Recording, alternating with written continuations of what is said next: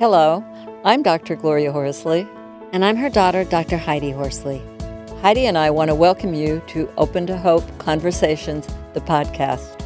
We believe that the greatest gift you can give yourself after a loss is hope, using this moment to connect with others who have not only survived but thrived. So let's get started.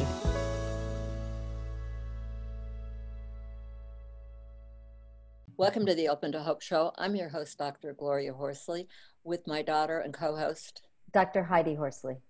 These shows are brought to you by the Open to Hope Foundation. Today, we're going to be talking about honoring death unrelated to COVID-19. I don't know if you realize it, but in the United States today, there are over 7,000 people will be dying daily. And over the course of the COVID-19 in New York, a little over 7,000 people have died over the full course. So the point that I'm making today and that we want to talk about is the fact that people are dying in the United States where their loss is not being as recognized because of the COVID virus. And we would like to honor those people today and talk about these disenfranchised griefs with an expert in the field of grief and loss. Would you like to introduce our guest today, Heidi? Sure. We have a guest here today that we know well. His name is Dr. William Hoy, and we met him at the Association for Deaf Educators and Counselors, where he is on their board of directors. He's given an incredible amount to the grief and loss world. He is a clinical professor of medical humanities at Baylor University and an author and leading expert in bereavement and pastoral care. Welcome to the show, Bill. Thank you, Heidi. Thank you, Gloria. Great to have you on. Well, let's talk about this. I know someone told me that they were feeling unacknowledged and feeling alone in their grief because they had a spouse die a month ago of an unrelated illness to the COVID virus. And it's a difficult time for people, isn't it? It is. Our friend Ken Doka talks about this being disenfranchised grief. It is that grief that is socially unacceptable to talk about, or it's grief that is sent underground for because of stigma or just because it's out of the public view. I had a funeral director just this week tell me that he was taking care of a family, and the widow whose husband died of end-stage heart disease said rather plaintively when she was making funeral arrangements, I believe was the context for the conversation, well, I guess our grief doesn't really count because my husband just died of a heart attack. And I think there's so much of that sense among people whose deaths were not by COVID-19. And that's not to take anything away from the people whose loved ones are dying every day from COVID-19. It is simply to acknowledge. I agree with you, Bill. And it reminds me of a friend that's brother died on 9/11 in a car accident. And she said to me, I have shame around the fact that my brother didn't die in the World Trade Center. Mm-hmm. It's almost embarrassing. And I didn't really, she said, because people react in a very, like you said, in a disenfranchised way when they hear how he died on 9/11. You know, I'm also thinking about the military because I know we're all know Bonnie Carroll and the TAPS program. And one of the things that they have become disenfranchised if they didn't die in battle. Mm-hmm.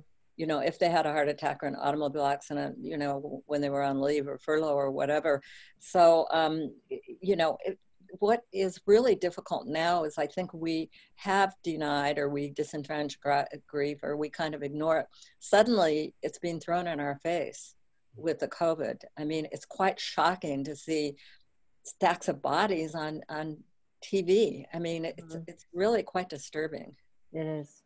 You know, you're exactly right in sort of a humorous way, and I guess this is gallows humor maybe, but my wife was saying something to me earlier today about the number of media interviews that I've done in the last 3 weeks, and it's more than I've probably done in the last 15 years. Mm-hmm. And I've been quoted in newspapers and on internet and news broadcasts all over the country, all over the world actually. And I said, you know, it's funny when you have a narrow enough niche, one day your niche comes in, and it's sort of a sad thing to say, but everybody's talking about death and funerals and how do we socially support grieving people right now. So you're right, yeah. So how do we? I think there are a couple of things that I'm really concerned about. One of them is we do not need to punt rituals down into the late summer or early fall to have. I think we have to find creative ways to do rituals now when they are contemporaneous with the grief, with the death. We don't need to punt them down the road. Now, I think there's some creative things to do. For example, when a person dies now, I heard just this week of a funeral provider in the upper Midwest, I believe, and they were holding parking lot funerals. And so the immediate family gathers, their maximum of 10 inside the chapel, everybody 6 feet apart, doing that piece. And then through Facebook Live, everybody sitting in their automobile, all the friends sitting in their car out in the parking lot with their phones in their hand, watching the funeral inside on their phone. Oh, then when the family exited the chapel to bring the casket out to the hearse, everyone in the parking lot turned on their headlights, and then they all followed in solidarity in an old-fashioned funeral procession. They went past the bereaved home and the business workplace of the deceased, and then on to the cemetery, where because they were outdoors, as long as they stayed, a distance apart, they could kind of gather. Now, if you have a lot of people, they're going to gather over a large circle. But my point is, we can find some creative things to do, and I believe that will be much more supportive than saying, well, we're just going to have a little private gathering now, and then we'll do the real funeral later on. We need the support now in that immediate aftermath of the death. The other thing I saw is instead of having a line where people go up and say, we're so sorry for your loss, the family went out, the family that had the loss went out in their front yard and got lawn chairs and lined up there, and then people drove past and honked. Yeah. And that was kind of like a virtual hug in a way, and a virtual support. Indeed. Yeah. Well, yeah, absolutely. Lots of creative things to do. Yeah. My son's date of his death was April 2nd. And I thought that, even it's been many years, but I think it's important, particularly now, to honor those moments. Don't to let them pass just because, you're not together. One of the things I did was texted all the kids and said, and, other family members, and said, tell us a fun story that you remember about Scott. And then I'm going to lift a glass with my husband at 7:00, tonight. And if everyone would like to do that, and then share the memories, because it's been a long time for us. So the memories are pretty happy, and remember those happy memories. So don't let it pass, you can acknowledge them. I think it's really important to. And the other thing is, Mom, there's a pandemic going on, but it doesn't mean that our lives totally come to a screeching halt. Sometimes people feel guilty about, okay, I've got rituals and there's Passover and Easter and people are dying, and I need to acknowledge that. Like Bill said, we can't wait, until fall to acknowledge what's happening right now in our lives and to give it validation. Mm-hmm. Heidi, you've had COVID and you're just recovering. The worst part of having COVID, and I've had it for 3 weeks and I'm at the end, and it's just been like a bad cold and flu combined. But the worst part was me getting in my head and being terrified that I was going to get really bad and stop breathing, because I kept seeing on the media that was happening in some cases. So I was my own worst enemy in that case. The worst case scenario, it didn't happen. And I think for most people it doesn't. But because there's all these media images, you are terrified that you're going to end up in, one of these big body bags that they're showing. I don't know, Bill, what is your thought about this? I love living in a place where the media has full reign and free press to talk about what's going on. The downside to that is that there is no reign, and therefore images can be shown just without regard to the impact they might have. And the problem is the media is not, the journalists are not epidemiologists. They don't deal in the numbers. They report numbers of deaths, and every day it's like those of us who are old enough to remember when Walter Cronkite every evening on the evening news reported the body count from Vietnam. But they're just numbers. They're and as Heidi started out the top of the show saying, if we have 240,000 deaths in the United States this year, which nobody in the public health circles believe now that we will. The number now is down to around 60 or 80,000. But if we had 240,000 this year, that would only raise the total number of deaths in the U.S. by 8%. We have 2.8 million people die in the U.S. every year, year in, year out. More people, if 240,000 die, COVID would be no higher than the number 3 cause of death. If the number is really 60,000 or 70,000, it will barely make it into the top 10. And that's not the image we're getting when we see all these bodies stacked up in refrigerator trucks in New York. Of the people that die in the United States, 90% of them are age-related, and we have and they're going up a little bit because we have an older population. We take care of our population. But I'm going to have to say one thing here. I'm 80 years old, and I personally did have some problem. I am in very, very good health, and I have problems having my grandkids feel that they could kill me.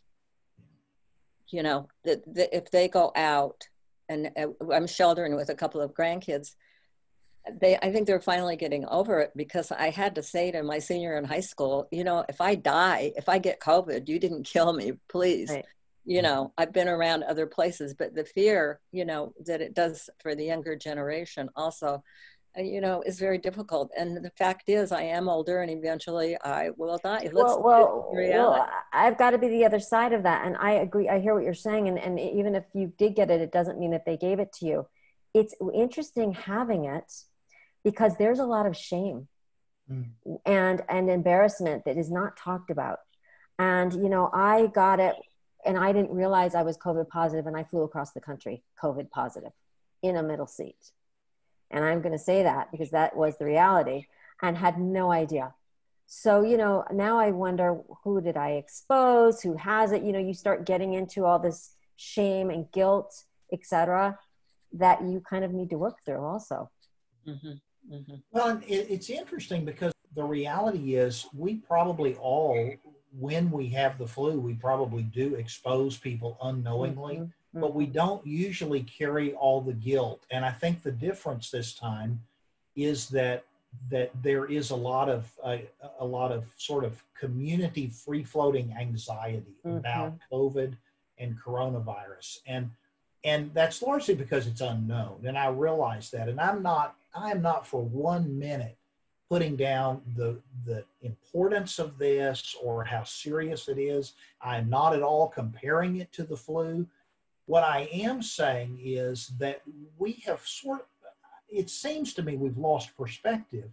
But the problem with losing perspective is how it disenfranchises the experience of loss for everybody else. And to me, that's the travesty in this. The older adults who are dying alone in nursing homes, they don't have a COVID diagnosis. Way over 90% of them don't, and they're still dying alone. It's hard for people being alone, especially when they're in hospice. It's very short-sighted. It's bad for the person who's dying, and it is really bad for the people who survive. We will be, those of us who do bereavement are going to be sweeping up the relational pieces from the way we've handled this, not for a couple of years, but probably for generations. We see the ongoing effects after Katrina in New Orleans, in a city that has nowhere nearly recovered from that. And that's been 15 years. And this is something that is much, much more broadly spread, and many more people involved. I think we're going to be dealing with this for the rest of my working career and probably beyond. One of the things you said is don't let the moment pass by. That recognition moment of the loss, try to acknowledge it. I want people to know that when they listen to this show, that some of those feelings that they're feeling, guilt, shame, whatever, is normal. The sadness, is normal to what's going on right now. Anger. I think people are angry. Yeah. Depression, whatever. So could you give me, as I'm watching this and I've had a recent loss, can you give me a few tips, some things that I might do to get myself on the path a little bit? Sure. Write things down. We underestimate the value of journaling in our society. And right now, many of us have a lot of time on our hands. It takes a lot longer to write something than it does to say it. So now we have the luxury of time. Let's write. Let's, you can order a journal on Amazon or buy blank paper or get out your grocery receipt and write on the back. I don't care. Just write. Write down, here are some things I'm thinking. Here's some things that are going through my mind, my heart that I'm struggling with. Here are the things I wish I could have said. A second thing is make sure that you take care of your physical well-being. One thing that is particularly problematic anytime there's a virus that's percolating around in the society is that if people are immunocompromised, they are at a higher risk. That's part of what we've been talking about with coronavirus and COVID. Well, the problem is when we're not eating well, we're eating too much junk food, comfort food we like to call it. We're not probably not exercising adequately. We become immunocompromised very, very quickly. Grief is a high stressor, so make sure you're taking good care of your physical self. Drink lots of water. Make sure you're getting plenty of fruit juice and vegetables and maybe a few fewer Snickers in my case. And then I think the third thing is to really reflect on what this means. This is, of course, a particularly holy season, both for members of the Jewish community and for Christians around the world. And to think about this season is a particularly difficult time to have a loss. And yet, if you think about it, Passover, Holy Week and Easter, those holidays have loss all woven into them. And they are a way for us to think about the ultimate meaning of loss. And I think that's a particularly poignant thing to do at this time when I'm experiencing a loss right now. Thank you. Such good advice. I love the idea about writing everything down, and later on, you may want to talk with your pastor or friend or, whatever about some of the thoughts you had during this time and, kind of follow it all the way through. Well, thank you so much for being on the show today and for all the lovely things you do for everyone. Well, thank you, Heidi. Thank you, Gloria. It's an honor to get to be with you, and blessings on you and the great work you guys are doing. Thank you, Bill. And thank you for acknowledging and validating everybody's loss. The worst loss that can ever happen to us is the one that's happening to us right now. So our hearts are with everybody that is going through any kind of loss right now. And thank you for giving us some hope and some ideas of how to handle, our own situations. And thanks everybody for joining us today. And Heidi and I hope you'll visit us at opentohope.com. And we always want to remind you that if you've lost hope, please lean on ours until you find your own. And God bless. I'm Dr. Heidi Horsley. You have been listening to Open to Hope, the podcast. You can follow Open to Hope on Facebook, Instagram, and Twitter. To learn more, visit us at opentohope.com and go to Apple Podcasts to subscribe. I'm Dr. Gloria Horsley. Join us again next week for another Open to Hope conversation, where we invite you to lean on our hope until you find your own.